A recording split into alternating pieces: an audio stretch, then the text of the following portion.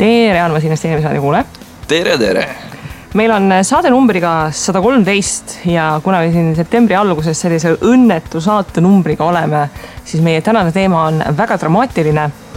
Tauri on meie saate märkmete pealkirjas kannud, et kutsuge politsei, meil on orkaan külas. Ehk siis täna me räägime kõigest sellest, mis looduses saab kehvasti minna ja kui palju raha saab korstnasse kirjutada, sest et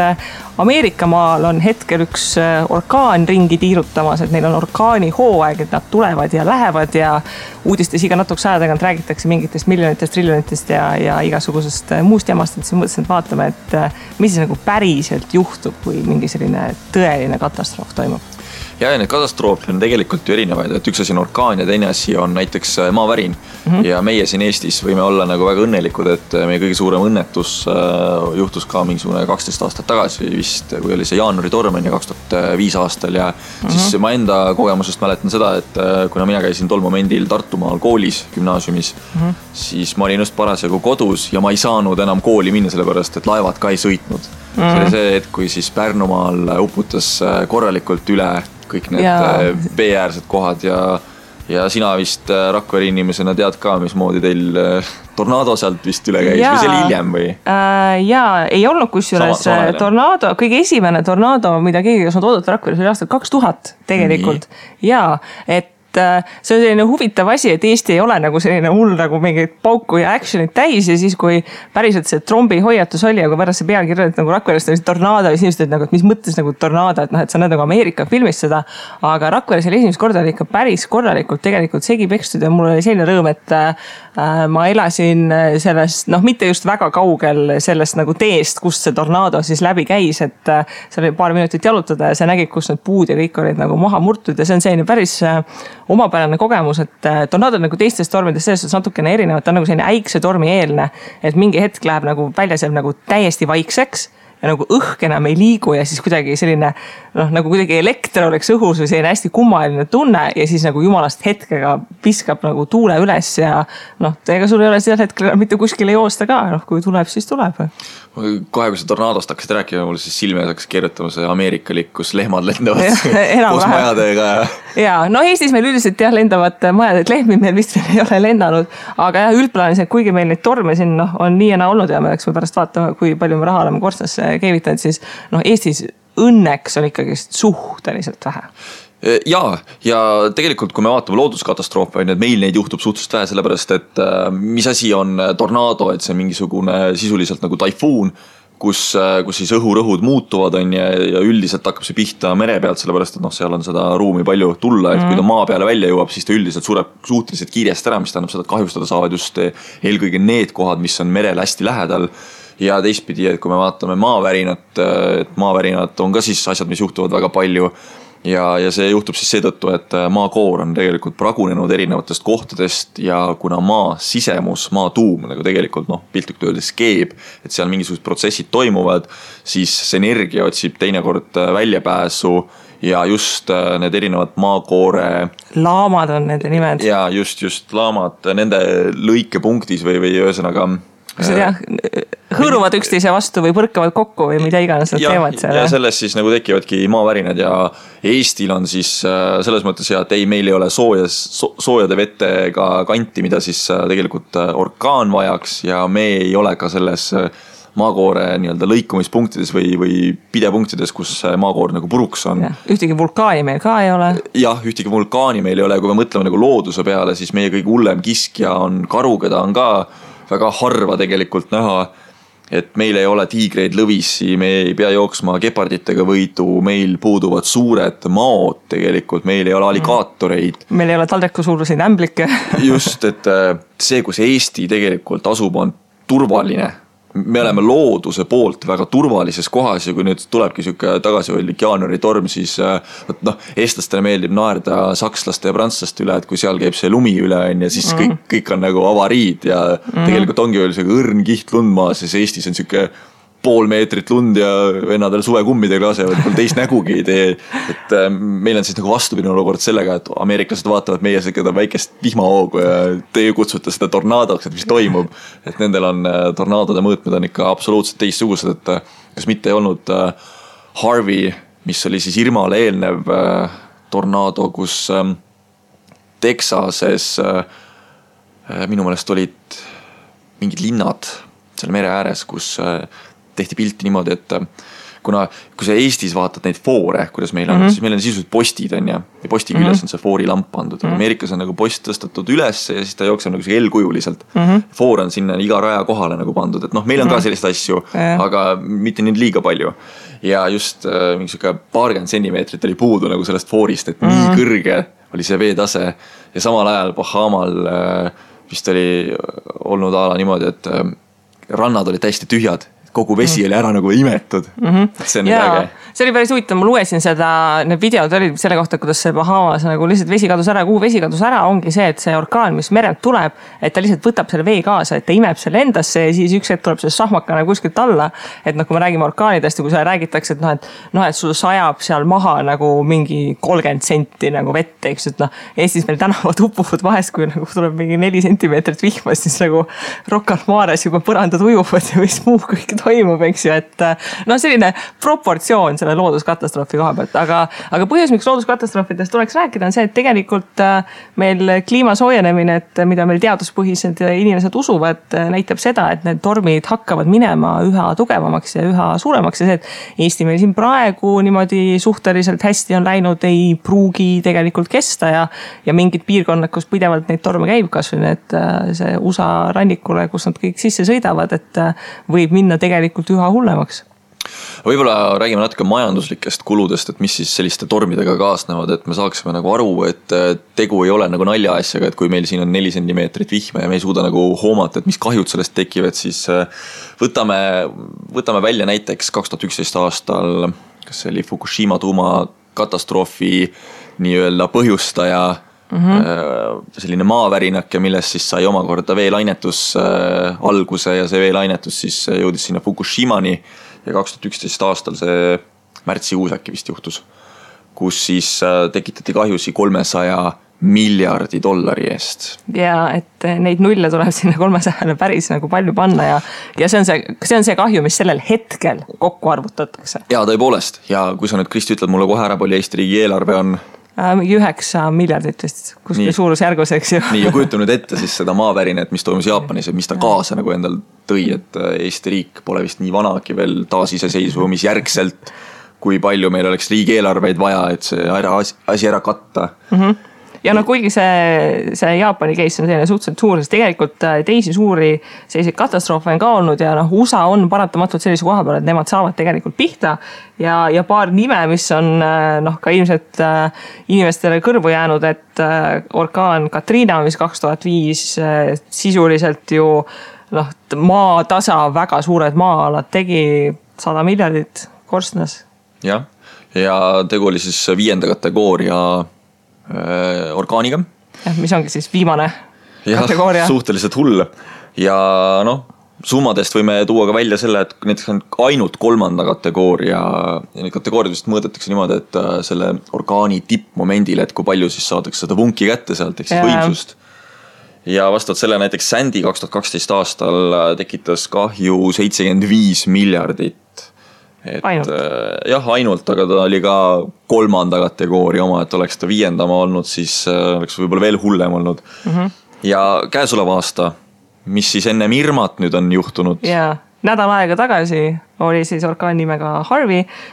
mille kahju juba praegu hinnatakse, et üle 70 miljardi, et seal ei ole veel veetase tegelikult lõplikult langenud, et seal neid kulusid veel tegelikult arvestatakse tükk aega kokku, et mis see lõppsumma tegelikult tuleb. Ja sinna juurde paneme siis Irma, mis on praegu 10 miljardi peale, aga Irma ka alles. Irma on hetkel ainult need esimesed saared. Toimetab, jah. On ära arvestatud, sest need just 90% tõmmati nagu maha, et kui lõpuks need Florida kahjud kokku arvestatakse, siis see summa võib ka ikka mega lõppkokkuvõttes olla. Aga kui me räägime nüüd Eesti perspektiivist, siis jaanuari torm 2005 aastal siis Pärnus oli kahju, me ei ole enam miljardite suurusjärgus, aga peaaegu 250 miljonit Eesti krooni. Ehk siis, mis ta täna on, selline 18 miljonit euri. 18 miljonit eurot umbes jah äkki. Noh, ei ole selles suhtes nagu väike summa, et annaks sellega üht-teist teha. Augustitorm 2010 oli seal suurusjärgus 30 miljonit krooni ja aastal 2000, kui Rakverest esimest korda tornaado läbi käis, siis oli suurusjärgus 5 miljonit krooni, et nii väikse linna kohta tegelikult see 5 miljonit on ikka väga-väga kõva summa. Ja kes siis mäletab aastat 2004 võib-olla, kui siis jõulude ajal puhkes ka üks uudiste laine teemal Tai orkaan, mis siis tegelikult laastas Andamani meres oleva Piibisaare täielikult ära, et seal mina olen nüüd 2 korda oma elus käinud Piibisaarel peale seda orkaani ja väga huvitav on tegelikult näha, kuidas inimesed seda saart on nüüd peale seda orkaani nagu arendanud, et seal olid pildid üleval, et kuidas oli ennem ja kuidas on siis nüüd võid näha seal viewpointist ja seda oli väga huvitav vaadata ja mis mulle sealt silma hakkas oli see, et umbes 4800 inimest sai surma selle orkaani tõttu, mis tähendab seda, et miks meil ei ole tegelikult üldse võimalik rahasse panna seda, on see, et iga inimese elul on ka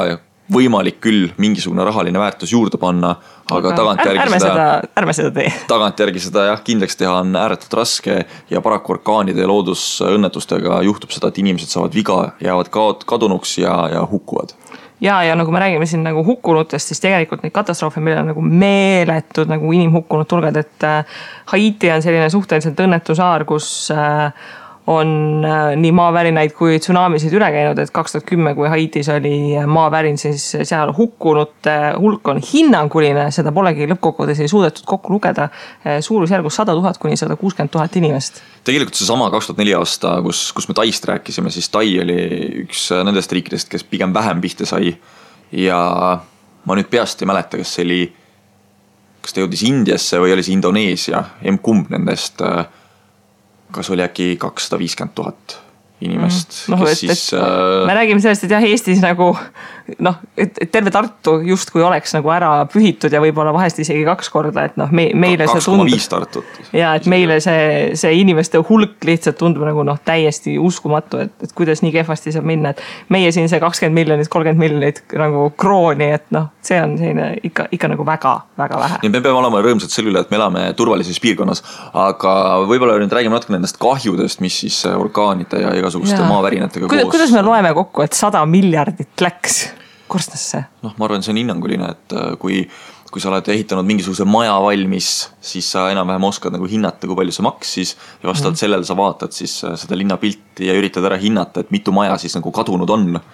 Ja sellepärast, et sa pead need majad üles ehitama ja sa pead panustama raha taaskord sinna. Ehk siis hävitatud ehitised, teed, elektriliinid, kanalisatsioon, murdunud puud, kõik tekitavad probleeme ja see on siis võib-olla silmaga kõige nähtavam, mis nagu on toimunud. Ja muudkugi ka inimhukkunud, eks ju, et väga suur osa selle kahjude puhul ongi see, et tegelikult seda suhteliselt võimatu numbrites arvesse, et ongi see, et kui sul maja nagu on aastal 1960 ehitatud ja siis aastal 2017 orkaan ja maatasa teeb ja see uuesti pead ehitama, siis see rahalise väärtuse vahe, eks ju, see ei ole tegelikult nagu väga võrreldav. Aga lisaks sellele, et on nagu väga silmaga nähtav, et kui maja on maatasa, siis majada on maatasa, eks ju, aga näiteks kogu see infrastruktuur ja logistika, mis seal taga on, eks ju, et see, et sul on teed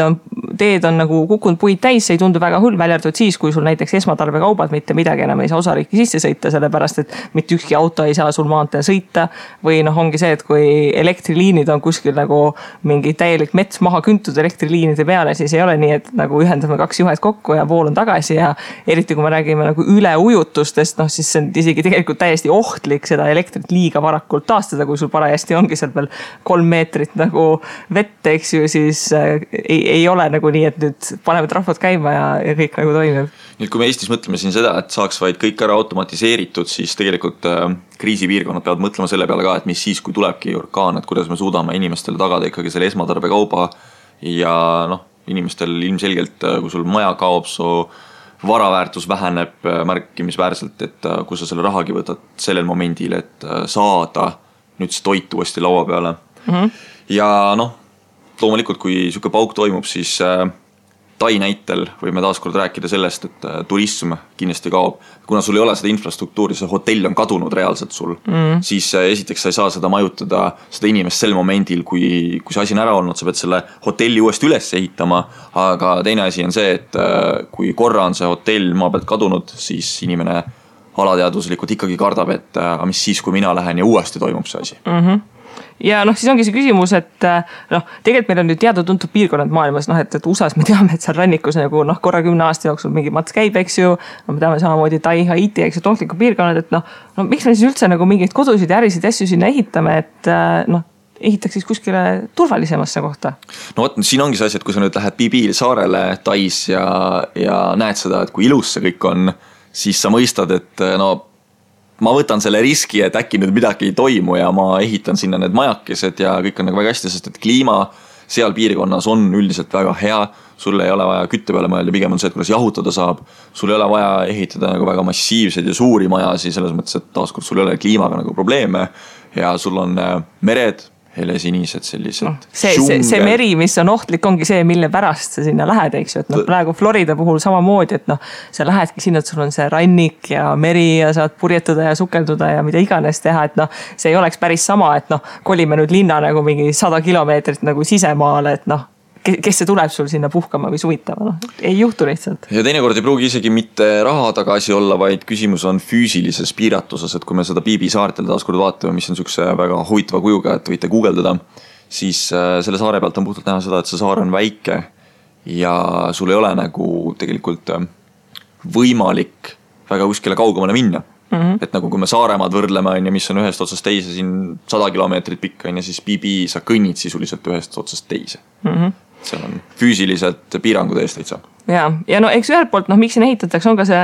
risk, et kui suur see risk on, et võib korra 10 aasta jooksul tulla see orkaan, aga tegelikult võib ka mitte, et ilmateadus ei ole meil ikkagist veel nii täppisteadus, et me suudaksime öelda, et selle sama Irma puhul siin ka, et neid update on mitu tükki tulnud, et see torm mingi hetk keerab nagu paar kilomeetrit kuskile suunda ja lahtub enne maale jõudmist ära ja ongi kõik, et sa ei saa sellepärast jätta nagu asustamata seda planeeti, eks ju, et samamoodi, et Rakveres, mis sest, et meil neid trombe on väga mitu tükis, et nüüdseks üle käinud, siis see ei ole lahendus, et kuule, et aga nüüd nagu koliks nagu kõik Rakverest ära, et jätame selle linna maha, et päris vist ei läheks läbi. Aga kui me võrdleme nüüd näiteks USAs New Orleansi linnaga, kus Katariina üle käis, siis 2005 käis sealt üle, nüüd on minu meelest Harvey'ga olnud samasugune probleem, et Harvey on sealt üle käinud. See käib tegelikult ikkagi päris tihti, et nende puhul mul nagu tekib küsimus, et kui nüüd tõesti sul on juba regulaarsus olemas, et iga 10 aasta tagant pead omale uue maja ehitama, sellepärast et vana enam ei ole olemas, siis... Aga ehitataksegi papist maja. No jah, see on ka võimalus, aga kas sa tahad riskida sellega, et kui nüüd 10 aasta pärast tuleb ja sa oled seal kinni selles asjas sees? No see nüüd ongi see, et eks ju me teame, et orkaan tuleb ja seekord Irma puhul oli ka, Harvey puhul oli see näide, et tegelikult inimesed ei suutnud nagu väga hästi evakueeruda, eks ju, sest et Texas ei ole nagu üldiselt valmistunud, ta ei ole selline orkaani osariik, kus nagu midagi käiks. Florida puhul oleks see rohkem valmis. Et teoorias, kui me suudame ette ennustada see tormi vähemalt mõne päeva, eks ju, orkaanid, mis USAsse tulevad, nad sealt ookeani pealt tulevad, neid on suht 10 päeva ette teada, et hakkavad tulema, et ütleme välja, et evakueerume ära ja probleem lahendatud, inimesi ei ole küll, selle vara saab nagu üles ehitada, aga see ei ole päris nii lihtne, et nüüd evakueerume, nüüd sõidame kõik kuskil ära. Selles mõttes muidugi huvitav küsimus, et kui nüüd antakse teada, et okei, et orkaan on tulemas, see on päris tugev, jõuab meieni välja siin, et evakueerume 99,9% rahvastikust evakueerub ja siis murdosa rahvast jääb alles, kes siis teeb su maja tühjaks. Ja siis kui seda orkaani ei tulegi, siis tuled tagasi, et kõik on nagu nii ehk nalagedaks tehtud. Või siis see evakueerumine ei ole ka selles suhtes nii lihtne, et kui me räägime siin Florida puhust, et kuidas sa ütled ala nagu mingi 5 miljonile inimesele, et kuulge, et nüüd evakueeruge ära. See ei ole selles suhtes, esiteks sul juba teed ei kannata seda ära, et need inimesed kuskile lähevad, eks ju. Inimestel endal ka see raha hulk tegelikult, et sa pead töölt ära tulema, eks ju, mis väga paljud inimesed ei saa endale lubada. Sul on vaja kas autot või bensiini ja lennupiletid nagu niigi olid juba väga hinge hinnaga, et kuskilt välja sõita. Ja see ongi see, et sa lähed kõige oma vara juurest ära, kas tagasi tulles seda üldse enam alles on, et see ei ole päris nii lihtne, et ma nüüd evakueerun ja nüüd ma lihtsalt olen 7 päeva kuskil ära, tööd ei tee ja mida iganes, et ei mängi lihtsalt välja. Ja peab olema ka selline koht olemas, kuhu sa evakueerud, et kui me vaatame nüüd seda Ameerika idarannikut, siis ma nüüd jään vastus võlgu, kas see oli Sandy, mis tegelikult Kanadast kuni sisuliselt Mehhikoni välja ulatus. Ehk siis sul on terve idarannik on selle ohu all, et midagi võib toimuda. Kus ta siis lähed? Seda rahvast on seal hästi palju tegelikult, kui me vaatame seda Ameerika populatsiooni jaotus, siis ongi nagu idarannik, läänerannik ja siis keskel on siuke väga hajusalt või siis tühjus sisuliselt. Ja no see ongi see, et Irma puhul, eks ju, et see orkaani tugevused tuuled olid sellest tormi silmast, siis see oli 70 miili mõlemas suunas, 140 miili on siis nagu see ohtlik kala, mis on siis 200 midagi kilomeetrit, 250 kilti enam-vähem, eks ju. Noh, kui sa mõtled, et sul on see 250 kildine koridor, eks ju, et noh, siis sa pead nagu, kui sa muidu sinna silmale ette jääksid, siis noh, sa pead vähemalt nagu 300 kilti kuskile suunda minema, et noh, see ei ole päris nii, et ma sõidan nagu järgmisesse linna, kõik on okei, et tegelikult tuleb nagu päris kaugele minna selleks, et see oleks enam-vähem ohutu. Sisemaa on üks lahendus, kuhu minna, jah, aga nüüd ongi küsimus see, et kas see taristu peab vastu ja kas seal on üldse olemas, sellepärast, et noh, et tõid välja selle, et asi on kulukas on ja teine asi on see, et kas nagu reaalselt ka seal on neid hotelle nii palju. Kõrval osariiki telkima lihtsalt nagu, et jau. jah, see on ka võimalik, sest mõttes, et seal on tegelikult ju küllaltki soe, Texas, Louisiana, Arkansas, mis see seal Lõuna-Ameerika pool, ma ei pea nüüd nagu kontinenti Lõuna-Ameerikat silmas, vaid Ameerika Ühendriikide lõunaosa. Et võib olla, aga noh, pigem usun, et seal need võimalused telkimiseks ei ole ka siiski nii head, et kui on kliima soojem, siis on ka seal sellised loomasi. Esiteks sul peab telk olema selleks. Sellest me räägime võib-olla natuke hiljem, et kuidas siis nagu see asi investeeringute poole nagu ümber keerata, aga räägime sellest, mida siis üks inimene saaks selleks teha, et sellist orkaani vältida oma elus. Ja no see ongi see, et ka tegelikult ju Eestis meil aeg-ajalt on mingid sellised suhteliselt suured tormihõiatused, et noh, päris nagu igas Eesti linnas seda probleemi ei ole, aga noh, kui sa ikkagist nagu Pärnus nagu rannarajoonis elad ja ikkagist nagu öeldakse, et torm tuleb, siis noh, esiteks see, et kas sul on nagu võimalus kuskile ära evakueeruda, eks ju, et kui sa seal oma rannaäärses majas oled samal ajal, kui sa nagu selle 2005. aasta tormil, eks ju, et vesi seal tõusis nagu 3 meetrit üle nagu selle krooniline nulli, eks ju, et seal nagu päris, noh, kui sa oma majas kuskile minna ei saa, et on sul raha, et minna hotelli, on sul sõber kelle juurde minna, on sul nagu reaalselt võimekus kuskile oma kodust minna. Ja noh, loomulikult, kui sa selle kodu oled sinna randa valinud, siis sa pead ka arvestama sellega, et isegi kui see torm üle käib, siis kui sul puudub näiteks kindlustus, siis paraku kahjuks asjad sedapidi, et sa pead ise oma maja üles ehitama, sellepärast, et kui maja ikkagi vett saab, siis hakkavad ilmselt vohama seal kõik huvitavad asjad ja su maja kandekonstruktsioon ei pruugi olla enam nii hea kvaliteediga, nagu ta varasemalt oli. Ja see mitte ei kehti ainult siis üleujutuste kohta, vaid kui me nüüd räägime sellest Rakvere näiteks, kus torm üle käis, siis seal ka kindlustus on ju väga teemaks, et kui sul ikka majal katus kadunud on, ise oled küll merest, no ma ei tea palju Rakvere on, mingi 10-15 kilomeetrit linnulennut isegi rohkem äkki 30 äkki vist lausa. Noh, küllaltki piisavalt kaugel on, aga siiski sa ei ole kaitstud selle eest, et ei pruugi tulla mingisugune suurem torm, mis viibki su maja katuse minema. Ja no see ongi see kindlustusega on alati mingi selline päris korralik jauramine ka, eks ju, et katsun see Eestis minna nagu kindlustus öelda, et ma tahaksin oma majale tornaado kindlustust. Eestis võib-olla no jah, see Rakvere tornaado, et see võiks olla tegelikult mingisuguse jalgpalliklubi nimi on ja teil on paraku Rakvere Tarvas seal olemas, aga meil ju selles mõttes tornaadosi noh, see ei ole võrreldav see, mis USAs toimub oma mõõtmete poole pealt, et sul ei ole vaja 250 kilomeetrit ühte teise suunda sõita selleks, et sellest nagu eemale saada, et see võib-olla ei ole nii suur probleem, kui just üleüldine suke looduskahju, et käib kõvem tuulek üle ja viib su katuse minema. Et tornaado kindlustust jah, võib-olla natuke raske saada, aga proovi vaadata siis mingisugune kõvema tuulekindlustus. Noh, Pärnus on ka eks ju see, et kui sa ikkagi rannarajoonis elad, siis ega seal see üleujutuskindlustus väga odav olla ei saa, kui vaadatakse, et kui mitu korda see veetase seal tõusnud on ja kui mitu meetrit sa oma sellest mererannikust oled. Aga kui see evakueerumine ja kindlustamine välja jätta, siis tegelikult selline täiesti huvitav liikumine tänapäeval, kui igasugused sellised dramaatilised asjad meil maailmas juhtuvad, on see, et kas sul on kodus kõik selliseks tormi üleelakuks vajalik kraam olemas, et Tauri, kui nüüd Tallinnast tuleb mingi megatorm, kui mitu päeva sinna saad oma kodus hakkama? No mul üks konserv on küll kapis olemas. Aga kui tuleb megatorm, siis ei, ma saan hakkama. Selles mõttes, et juba oma natuurilt mul on kapis igasugused kuivaineid ja asja natuke rohkem, et ma päris nälge nagu ei jää. ja ma YOLOt ka ei rakenda, et you only live once on ja et see põhimõte, et ei lähe välja pilti tegema? Ei, ma käin, söön restoranis ja elan nagu head elu, et selles mõttes ma ikkagi seljatagu olen kaitstud ja ma restoranis nii tihti ei käi, sellepärast et ma tean, et kui torm tuleb, siis ma restorani ka ei saa minna, sellepärast et tõenäoliselt restoran on kinni. Ja ikka midagi on, aga kuidas sul endal on, et sina oled merest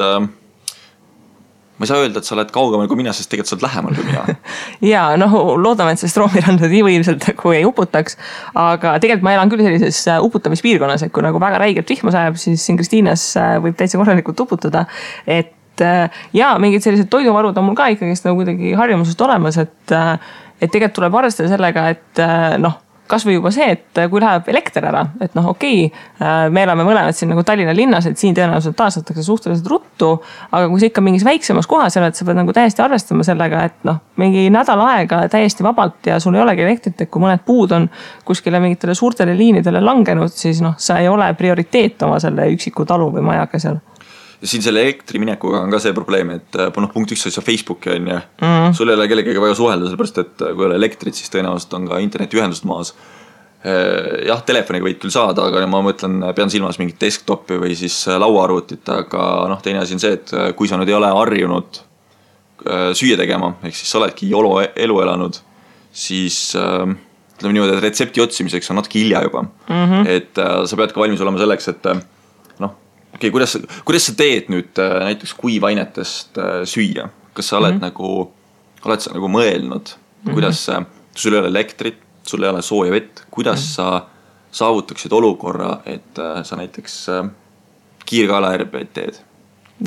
Ongi see, et kas sul on ka näiteks grill olemas, kas sul on mõni küünal kas või olemas, kui kodus elekter ära läheb, eks ju, et see on ka tänapäeval päris huvitav asi, et inimestel nagu ei ole tegelikult, et juhuks, kui midagi juhtub. Et ma Rakveres ikka nende tormide ajal, kui need väiksetormid on nagu võimsamad olnud, siis seda voolu on siia ja sinna käinud, et see on ikkagi harjumus, et nagu, kui on vaja, siis sul on küünal olemas, et sa ei pea kodus nagu niimoodi täitsa niimoodi pimedas istuma. Ja, kusjuures mulle tuleb hästi meelde see, kui meil Saaremaal oli ka nagu elektri kadusi päris tihti, siis kuna me sõltusime ka veest, et kui elekter ära kadus, siis vahest kadus ka nagu vesi ära, siis ema väga ettenägelikult alati teadis, kui torm on tulemas, lasi kohe pangatäie vett valmis selleks, et juua saaks, et oleks nii-öelda põhivesi olemas. Ja loomulikult sellised asjad nagu gaasipriimused on poes müüa ja neid saab kasutada siis vajadusel soojavee tegemiseks. Ma ei pea nüüd silmas seda, et sa lähed korteris, kes tuba hakkad gaasipriimusega vett keetma, vaid meil paljudel on olemas rõdud, et kui ikkagi torm on peal olemas on ja siis on olemas neid kõrvalisemaid nurki ka, kus see tuul nii otseselt peale ei puhu, et lihtsalt tuleb natuke leidlik ja loov olla ja sellest tangainest saab tegelikult toiduvalmiski ette küll. Ja igasugust, tegelikult tänapäeval on selles päris igast sellist poolsõjaväelist ellujäämiskraami igasugustest jahipoodidest ja mujalt tegelikult täitsa saab selles suhtes, et kui see hirm on, et kui inimesed siin sageli räägivad, et meil hakkab siin maailma lõpp ja zombid ja tankid tulema, et selleks tuleb kulda varuda, siis tegelikult selleks tulebki varuda pigem nagu vett ja kõik ellujäämismaterjali, et millega hakkama saada. Aga kui me räägime majanduse ja turu perspektiividest, siis katastroofil on üks huvitav paradoks olemas, et kui me näiteks sinna USA poole vaatame, et suur õnnetus viib majanduse selles mõttes ju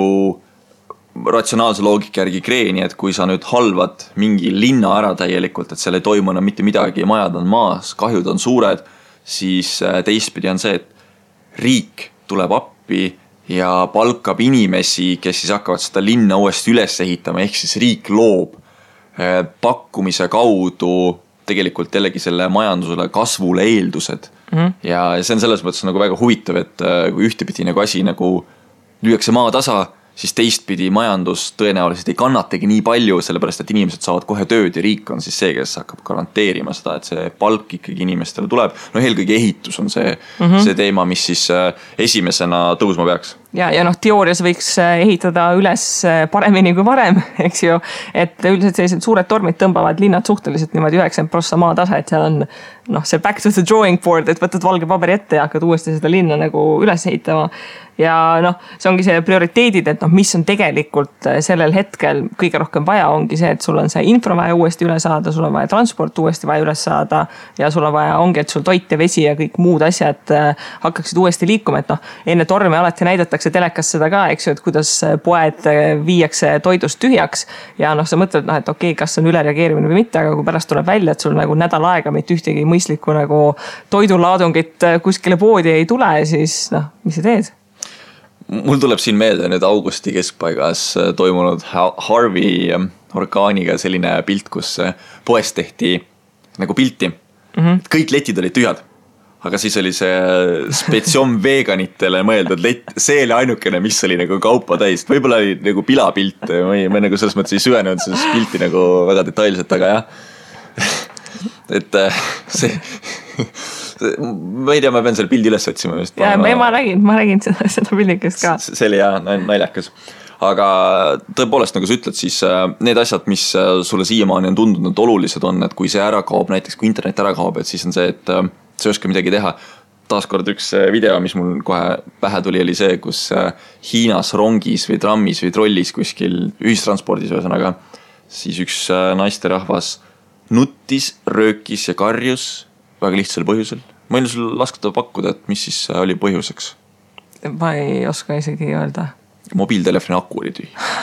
Ja ta oli paanikas, ta lõugas. No, ehk siis igasugused Facebookid, Twitterid, Snapchatid, mis iganes asjad meil olemas siin ei ole, Spotify'd, mis on senimaani nii-öelda sinu elu heaks teinud, siis paraku maavärinad ja orkaanid ja loodusõnnetused on need, mis siis uuesti Maslow püramiidi toovad meile nii-öelda päevaga kajaliseks. Hingelähedaseks. Jah, selles mõttes, et seal on siis meie baasvajadused esimesena kaetud ja paraku me peame mõtlema, et igasugused Spotify, Facebookid nagu on siis seal üleval otsas ja kui me teeme ka näiteks investeeringuid piirkonda, mis on orkaanidest võib-olla rohkem mõjutatud, siis me peame arvestama sellega, et kui meil on kaks erinevat võimalust, kuhu investeerida, et üks on Facebook ja teine on mingisugune kohalik ehitusettevõte, siis noh. Siin ongi küsimus, et kas sa nüüd helistad brändi või sa nagu mõtled võib-olla natuke loogilisemalt, et kas selle ettevõttel võiks nagu paremini minna siis, kui orkaan nagu peale tuleb. Ja, või siis kas ta elab selle orkaani üle, eks, et USA turud siin sellest hetkest, kui Irma nagu maa peale jõudis, on ikkagi korralikult punases, sest et noh, on teada, et see raha maha küntakse. Ja noh, see ongi see, et ühelt poolt, et jah, ehitatakse üles uuesti ja paremini ja see on nagu väga super, aga noh, kes need kahjud kinni maksab, et noh, ühelt poolt õnnelikud inimesed on need, kes on ära kindlustatud ja noh, kindlustus, et see raha reeglina lõpuks ka kätte saadakse, kuigi see tavaliselt suhteliselt nagu pikk protsess, et sageli on nii, et sa hakkad oma raha eest ehitama ja siis kindlustus hiljem kompenseerib, et väga sageli just vaesemad inimesed, kes ei saa endale ka kindlustust lubada, on need, kes saavad nagu väga-väga kõvasti pihta ja need, kes peavad oma elu täiesti nullist hakkama üles ehitama. Aga ka teiselt poolt, et noh, jah, et riik maksab kinni ja riik aitab ja noh, eks nüüd siin hakkavad kohe see info tulema, et kui suured abipaketid seal Harvey ja Irma nagu kahjude noh, üles ehitamiseks riik eraldab, aga noh, okei, et meil on siin 100 miljardit vaja, et uuesti üles ehitada, et noh, selle 100 miljardiga saaks nagu mitu inimest nagu marsile saata põhimõtteliselt, et see alternatiivkulu, et mida kõike oleks tegelikult saanud selle rahaga teha. Kui oleks linna ehitanud 60 kilomeetrit sisemaa poole. Jaa, täpselt nii. Jaa, tõepoolest. Ja kui me nüüd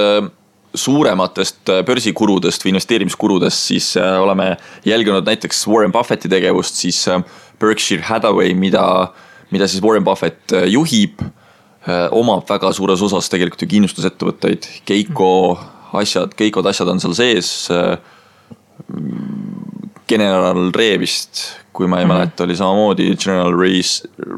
Insurance või midagi sukest. Et saab olema huvitav näha, kuidas siis Berkshire Hathaway majandustulemused 2017. aastal lõppkokkuvõttes on, kui meil on nüüd siis Harvey ja Irma üle käinud sealt. Ja Jose on ka juba teel USA poole, et võib juhtuda igasugust asja. Üldiselt nad tulevad seal mitme kaupa, kui see hooaeg pihta hakkab, nii et noh, on loota, et see Jose äkki keerab kuskile teises suunas ära, eks ju, aga võib ka mitte, et tegelikult see on selles suhtes huvitav, et kes tahab USA aktsiaid osta, siis eks tegelikult see nädal on suhteliselt hea ostuhetk päris paljudele ettevõtetele, sellepärast et turgudele ei meeldi ebakindlus ja niikaua kui need lõplikud summad nagu välja ei tule, et kui palju maha tuleb kanda, siis need turud on suhteliselt sellised ebastabiilsed ja noh, need võitjad ja kaotajad hakkavad alles siis nagu välja kooruma, kui nagu elu stabiliseerub, et tegelikult noh, isegi kui see torm läbi saab, siis et pühapäeval siis, kui see torm hakkas maale jõudma, siis noh, tegelikult selline asi, mille peale sa ei mõtle, on see, et kohalikud hädaabiteenused, politsei, kiirabi, tuletõrje, ametlik teade tuli sellel hetkel, kui torm nagu see põhi nagu laks kohale jõudis, et nüüd sa võid helistada meile, aga me ei tule välja. Et hädaabiteenused hakkavad tööle uuesti siis, kui torm on läbi. Ja noh, see on nagu selline asi, mille peale sa tänapäeval nagu ei mõtle, sest sa tahad nagu helistada nagu tuletõrjesse ja ütled, et ei, et nagu ilm on nii halb, et me ei tule või kiirabisse, et noh. Lihtsalt... ei pruugi olla seda juurdepääsu enam sinna, et kui sa lähed küll selle tuletõrje autoga välja ja üritad ära kustutada selle, tuled tagasi, siis on juba puud tee peal ja orkaan selja tagant tulemas ja see tekitab neid nii-öelda lõksu momente. Et jah, peab valmis olema. Aga kui me nüüd keskenduksime võib-olla mõnele ettevõttele rohkem täpsemalt, siis ongi ettevõtted, kes preventatiivse reageerimise tõttu võib-olla isegi varasemalt juba suudavad head tulemust näidata. Näiteks, kui me siin rääkisime erinevatest võimalustest, kuidas siis samale toitu teha, siis ongi see, et inimesed ostavad taskulampe, asju juba varasemalt ette, küünlaid, gaasipalloone, gaasipõleteid, generaatoreid, absoluutselt selliseid asju ja neid võib saada näiteks Home Depot'st. Noh, ja kõik suured tegelikult nii Walmartid kui Costco'd või tegelikult ka müüvad sellist kraami. Üks selline huvitav nüanss on see, et USAs on selline huvitav seaduse pügal, et enne tormi selline price gouging ehk siis selline ebaõiglane hindade tõstmine on tegelikult ebaseaduslik. Et seal oli mitmel lennufirmal oli selline huvitav case, et äkitselt kui inimesed tahtsid orkaani eest evakueeruda, siis lennupiletite hinnad hakkasid mitmekordistuma, mis noh, nad käivad tavaliselt vaata selle nõudluse järgi automaatselt hakkavad tõusma, aga siis kui sul on orkaan teisest otsast tulemas, siis tegelikult sellist asja pole lubatud teha, et seal mõnel ettevõttel võib tagantjärgi mingid musti patte hingelt välja tulla, et mida seal enne tormi tehti ja mis hinnaga igasuguseid huvitavaid asju müüdi, mis tegelikult pole nagu realistlik. Seadusliku poole pealt on ta selles mõttes mõistlik, et me anname kõikidele inimestele võrdse võimaluse. Me tõsta hinda, et mitte ainult rikkad ei saa piirkonnast minema, vaid kõikidel on võimalus olemas. Aga teistpidi on see, et no mis huvi mul peaks olema seda lennukit käidata, kui riskid on tegelikult üleval on, et inimesed hakkavad evakueeruma. No, see torm ei ole veel kohal, aga siiski lennuk on ju selline asi, mis õhus vajab ka õhku tõusmisel ja maandumisel, no ta ei vaja küll ideaalset ilma, selles mõttes ei ole nagu probleemi, aga siiski orkaani keskkonnas tõusta ja maanduda on, ma arvan, natuke ohtlikum kui tavapärases olukorras.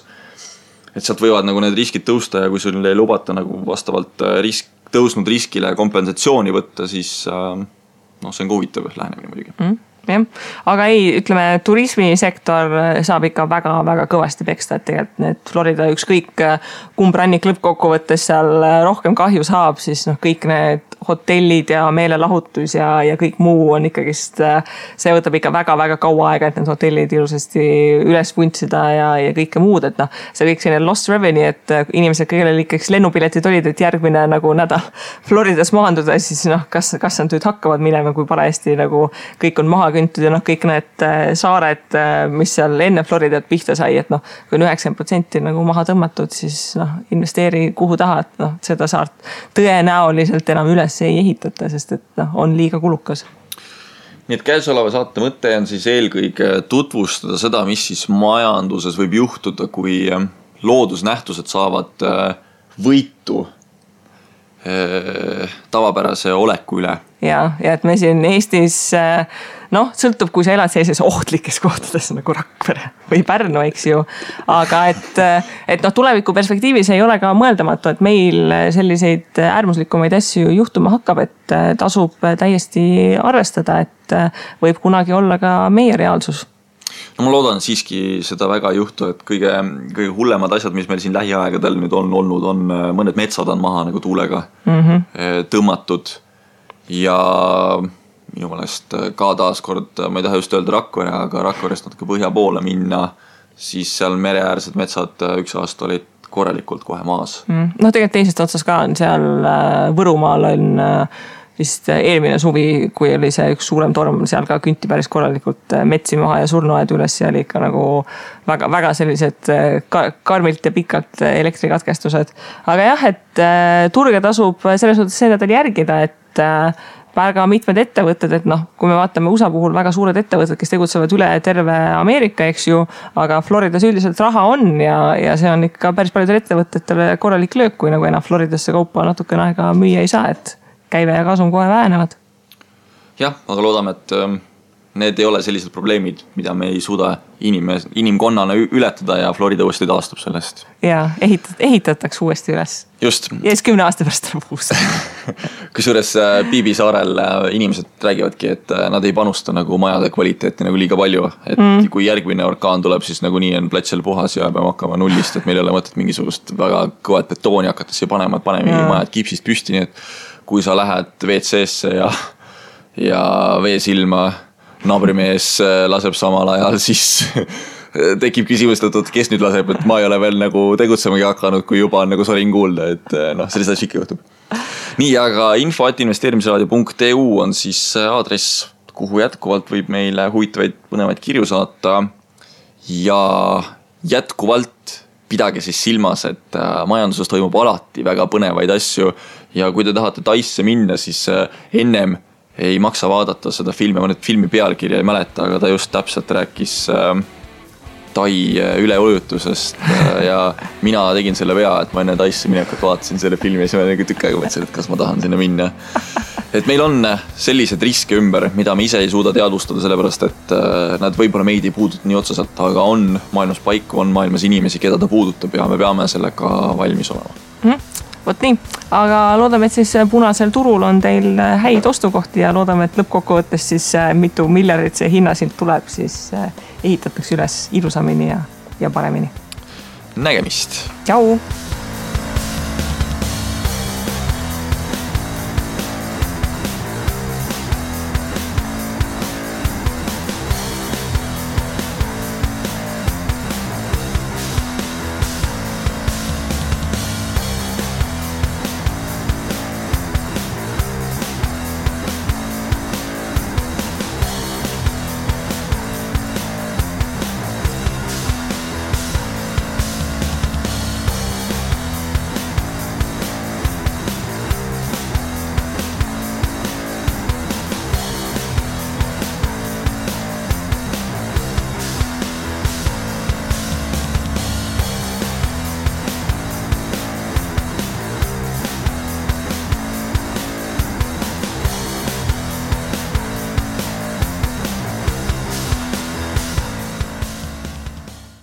Investeerimisraadios kuuldud tuleb käsitleda kui meelelahutusväärtusega informatsiooni. Me ei jaga investeerimisega maksunu ning kuigi püüame edasi anda võimalikult täpset teavet, siis igasugune investeerimisrisk jääb investori enda kanda.